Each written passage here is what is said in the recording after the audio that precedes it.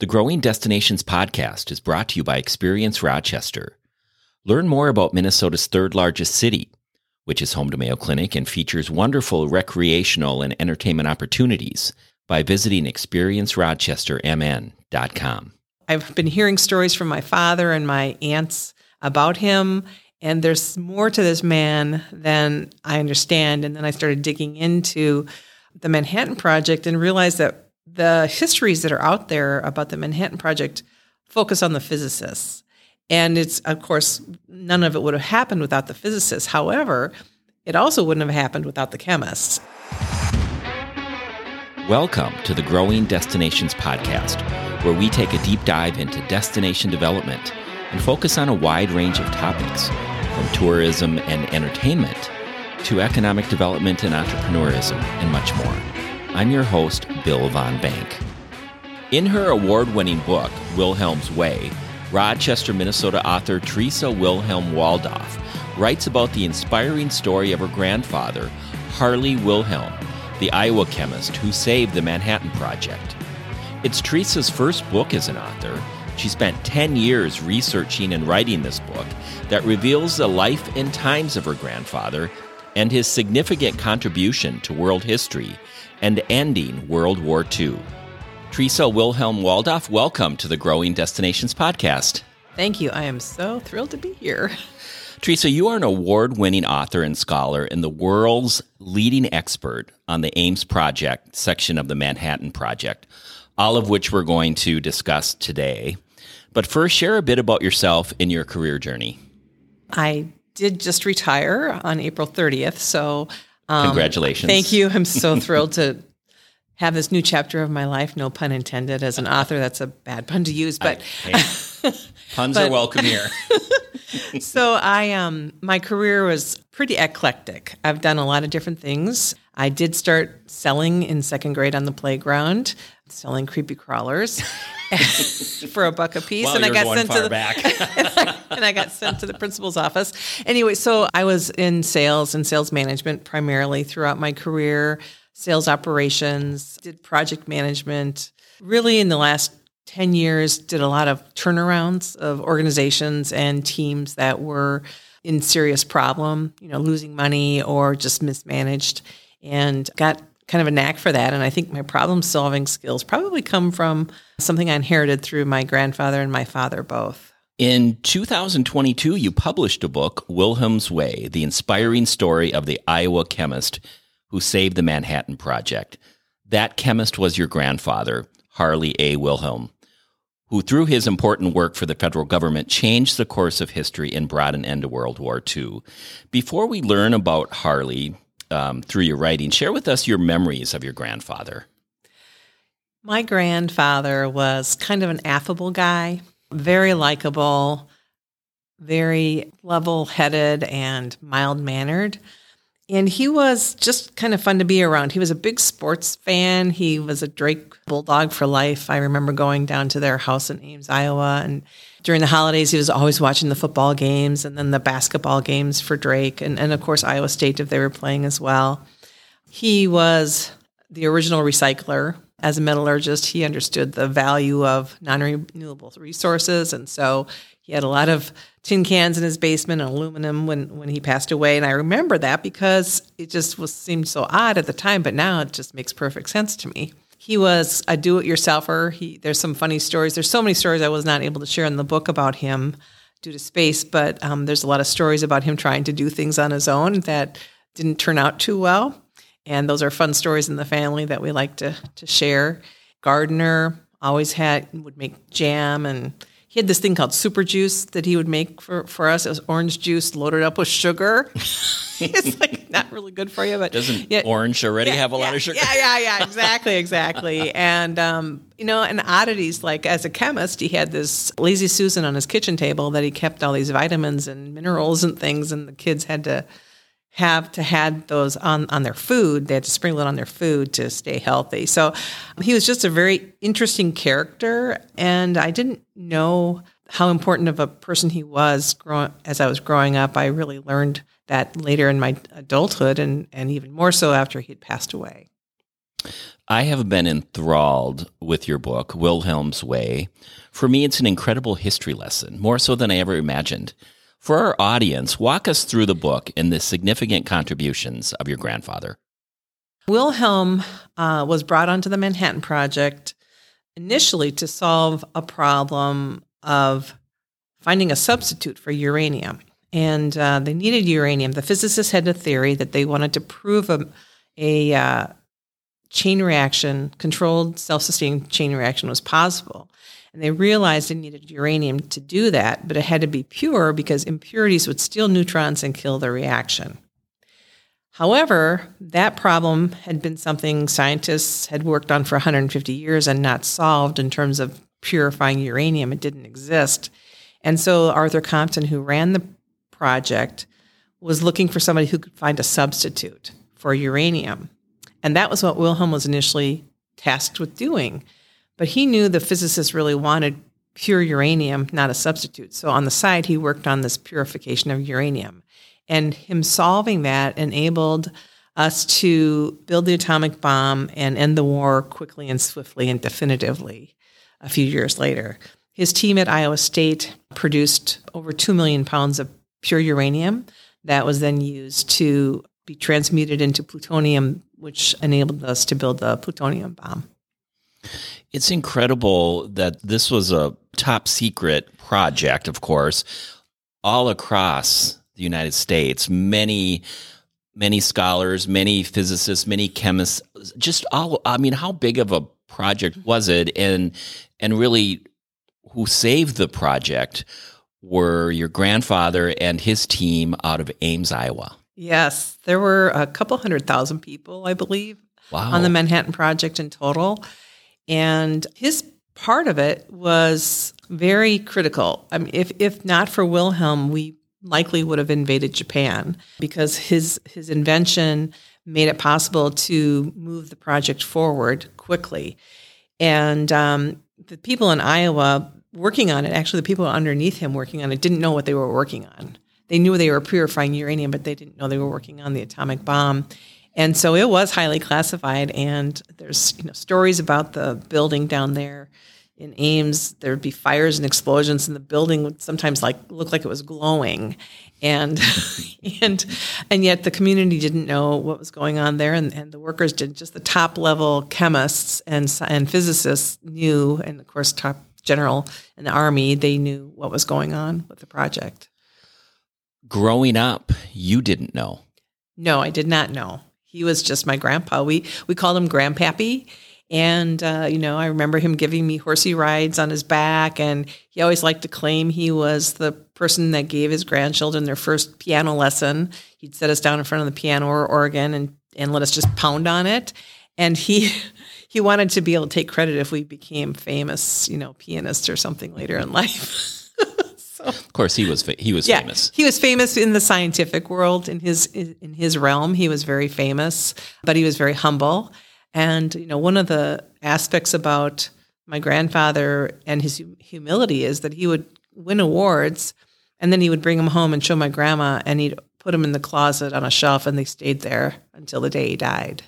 When did you find out that your grandfather did something really important for our country? And then after that, I need to know, when did you decide to start to write the book? So I didn't really understand what he had done or accomplished until I believe it was 1985 or 6, when they named Wilhelm Hall at Iowa State University after him. It had been the Metallurgy Building, which was a building that was built following the war when the U.S. Atomic Energy Commission was created. They gave funding to build this Metallurgy Building. And it was decades later when it was finally named Wilhelm Hall, and there was a big event. And my parents said, "You need to come to Iowa. They're naming a building after your grandfather." And I'm like, what? So I went, and the newspapers were there, the TV stations were there, and the governor and a lot of important people. And that's when I really came to understand that what his impact on the outcome of the war was huge. And yet I was fairly young, and I didn't do anything with it. And I wasn't even thinking about writing a book until later in life, about 30 years later. I finally said, I've been hearing stories from my father and my aunts about him, And there's more to this man than I understand. And then I started digging into the Manhattan Project and realized that the histories that are out there about the Manhattan Project focus on the physicists. And it's, of course, none of it would have happened without the physicists. However, it also wouldn't have happened without the chemists. And Wilhelm's role as a chemist was a critical role that contributed to us being able to be successful with the project. There has been a lot written about the Manhattan Project. How was this story missed? Well, the original history that was written by Henry Smythe, I believe it was, he was a physicist himself, and he was asked by General Groves to be an embedded journalist during the project, and he really understood the physics of the project, and he just didn't focus on the chemistry. And it has been kind of understood out there that the physicists got all the credit and the chemistry kind of got left behind. There was a lot of other chemistry besides what Wilhelm did. I mean, they needed polonium for the trigger, and there were, all this work with plutonium, although Wilhelm and his team did a lot of research on plutonium also, which I don't even talk about that in the book. There's so many things they were working on that I couldn't add to the book. And Richard Rhodes, who wrote The Making of the Atomic Bomb, and he actually won the Pulitzer Prize for that, doesn't go into the chemistry either. And there's one passing sentence in there about Spedding and the uranium coming from Iowa, and that's it. Usually you'll read about there was a problem with uranium they needed to solve, and it got solved. But they never say who solved it, why, how it was solved, why it was so important for it to get solved. And I'm not quite sure why they missed it, except that I know the physicists were the ones who were writing the history. Well, you made up for that in this book, so tell us that journey. Well, I started to think about writing a book after I took a writing class. So I was going to go back and get my MBA, and I hadn't taken a class or written a paper in almost 30 years. I thought I better take a writing class, and I took a class up at Dakota County Technical College. And, in the Twin Cities? Yeah. And the instructor there asked for me to give him a copy of one of my papers for him to use for future classes, and needed my permission. I'm like, okay. And then the next paper, he said, you need to get this one published. So all of a sudden I thought, well, maybe I have a skill set I didn't know I had. How could I parlay that into something? And then I was thinking about my grandfather, and I thought, I should do this. Well, it wasn't until 2012 that I really delved into working on the project, and which is after I got my MBA. So I finished my graduate school studies and then went on to start researching the book. And I spent probably a year doing the initial research, and then another year continuing research and doing the first draft, and then drafting and redrafting and researching and over many drafts before I ever put it in front of an editor. But I also belonged to the Rochester Writers Group, and they were very beneficial for me in the early stages. I took my early chapters there and had them give me feedback to make sure I was on the right direction, going in the right direction. And it was very beneficial for me to get that feedback. And then prior to taking it to an editor, I also had beta readers. So I had 6 people read the book in its entirety and give me feedback. And I took all of that into consideration as I edited and improved the book. How long of a process was it? A decade. A decade. Yeah. So break down the research to the writing in terms of time. Probably more time in the research, because I really had to dig to find things and travel. I spent time in the archives at Iowa State University, many days, time in Drake University archives. And when I first started the project, there really weren't records online yet. But within a year or so, these companies came into being where they were taking old archives, documents from old newspapers or little museums, and doing this historic preservation and putting them into digital form. And so then I was able to find things I wouldn't have been able to find.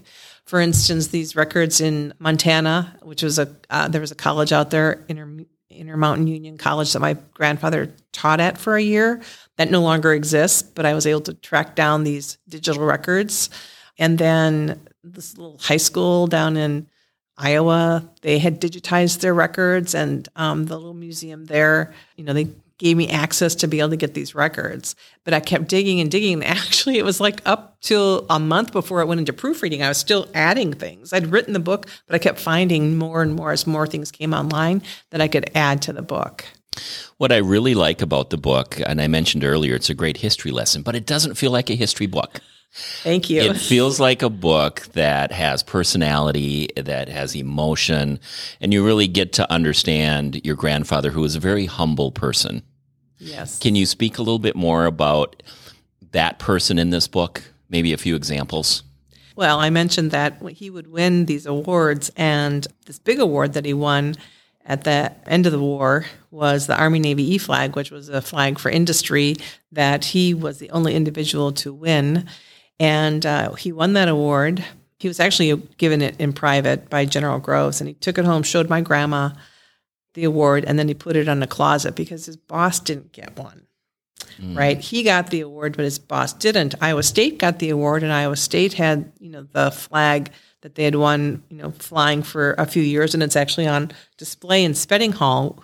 Frank Spedding was my grandfather's boss, so it's on display in his building. But the Wilhelm Army-Navy E-Flag went into a closet, and it's in mint condition because it was never flown, and I have that. Oh, wow. Yeah, it's pretty cool. What are some of the ways Wilhelm's work affects our way of life? For starters, nuclear energy. That very first nuclear reactor was the chain reaction experiment that took place on December 2nd, 1942, under Stagg Stadium at the University of Chicago. And Wilhelm's uranium was at the core of that. So from that, we got the nuclear weapons, but we also got nuclear energy, which powers a lot of the world today, not just the U.S., but over in Europe and other places around the world. Nuclear medicine is a result of that. Agriculture tracers, and even rover on Mars can be traced back to Wilhelm because the NASA, a lot of their spaceships are powered by plutonium, and plutonium is derived from transmuting uranium, and uranium has to be pure in order to transmute it. Wow. Over my head right now. Sorry. It was over my head before I started this book project, too. It was all over my head. Yeah. But you've done a really good job. I mean, I'm giving you a lot of compliments because you deserve them. Well, thank you. It's really an engaging book because it's not, it's about a chemist, but it's not so technical. I really was conscious of that because I myself am not a chemist. And when I started working on the project and I was looking at the original documents from 1942, which are probably still radioactive because they were around all the uranium and everything, and I'm reading these documents and all these experiments, and I had to figure out from this huge abundance of documents, what are the important experiments that were taking place? And so I had to learn the terminology of chemistry and discern, okay, that one's important and this is not, and I can put this one in the book. And then convert that into layperson's terms so that they could understand what it was and define things along the way. If I didn't know what it was, I figured the average reader didn't know what it was, and then put it into a story that's interesting and that will keep them turning the page. I didn't want them to get bored by the chemistry, but I felt it was important for them to understand that this was a huge undertaking and almost like a miracle that he pulled it off as fast as he did, when people had been trying to do what he did for 150 years, and he solved it in 6 months. There's some musings in the book, too. For example, you mentioned in the book that because this was so top secret, that even the fire department weren't allowed to the office, so they had to learn how to put fires out, and I guess they had some? Oh, yeah. They had a lot of fires, and it was highly explosive, and if you don't handle it just the right way, you're going to end up with a fire or an explosion. And the building they were manufacturing the uranium in was an old building made out of corncob wallboard, which is highly flammable. And so the technicians had to learn how to put out the fires because it was classified. And if the fire department came, they had to stay outside. And the firefighters or the employees had to figure out how to put those fires out themselves. And one time there was 6 fires in one day. And the secretaries who were on site there didn't really appreciate all the explosions and fires in one day. They all walked out. They all quit and walked out. It was quite an explosive engagement. This is your first book, and you've recently won first place at the Minnesota Book Awards for general nonfiction, and this is a big award. Congratulations, first of all. Thank you. Must be gratifying. Does it motivate you to write more? Yes. I'm feeling very blessed. It was a long process to get here, but I also wanted it to be a credible book, and I wanted to take the time to make it right and not have, make mistakes that could be discredited. So I really took the time to make it right. And I wanted to weave in that history, because Wilhelm's life, he was born in 1900. The world changed throughout his lifetime, and the war, and weave all that together to keep people turning the page. And winning the award is a validation that I know how to write, which I really didn't know because it was my first book. And I did learn more about writing and how to write by taking the criticism and listening to the criticism along the way that I was given by the Rochester Writers Group and by my beta readers and by my editor. And I'm very excited. I have several projects that I'm working on right now that are underway. What advice would you give to aspiring authors? I would say be patient and be kind to yourself. Be patient, because if you want it to be a good product, you got to take the time to fix the errors, improve the verbiage, make the story flow.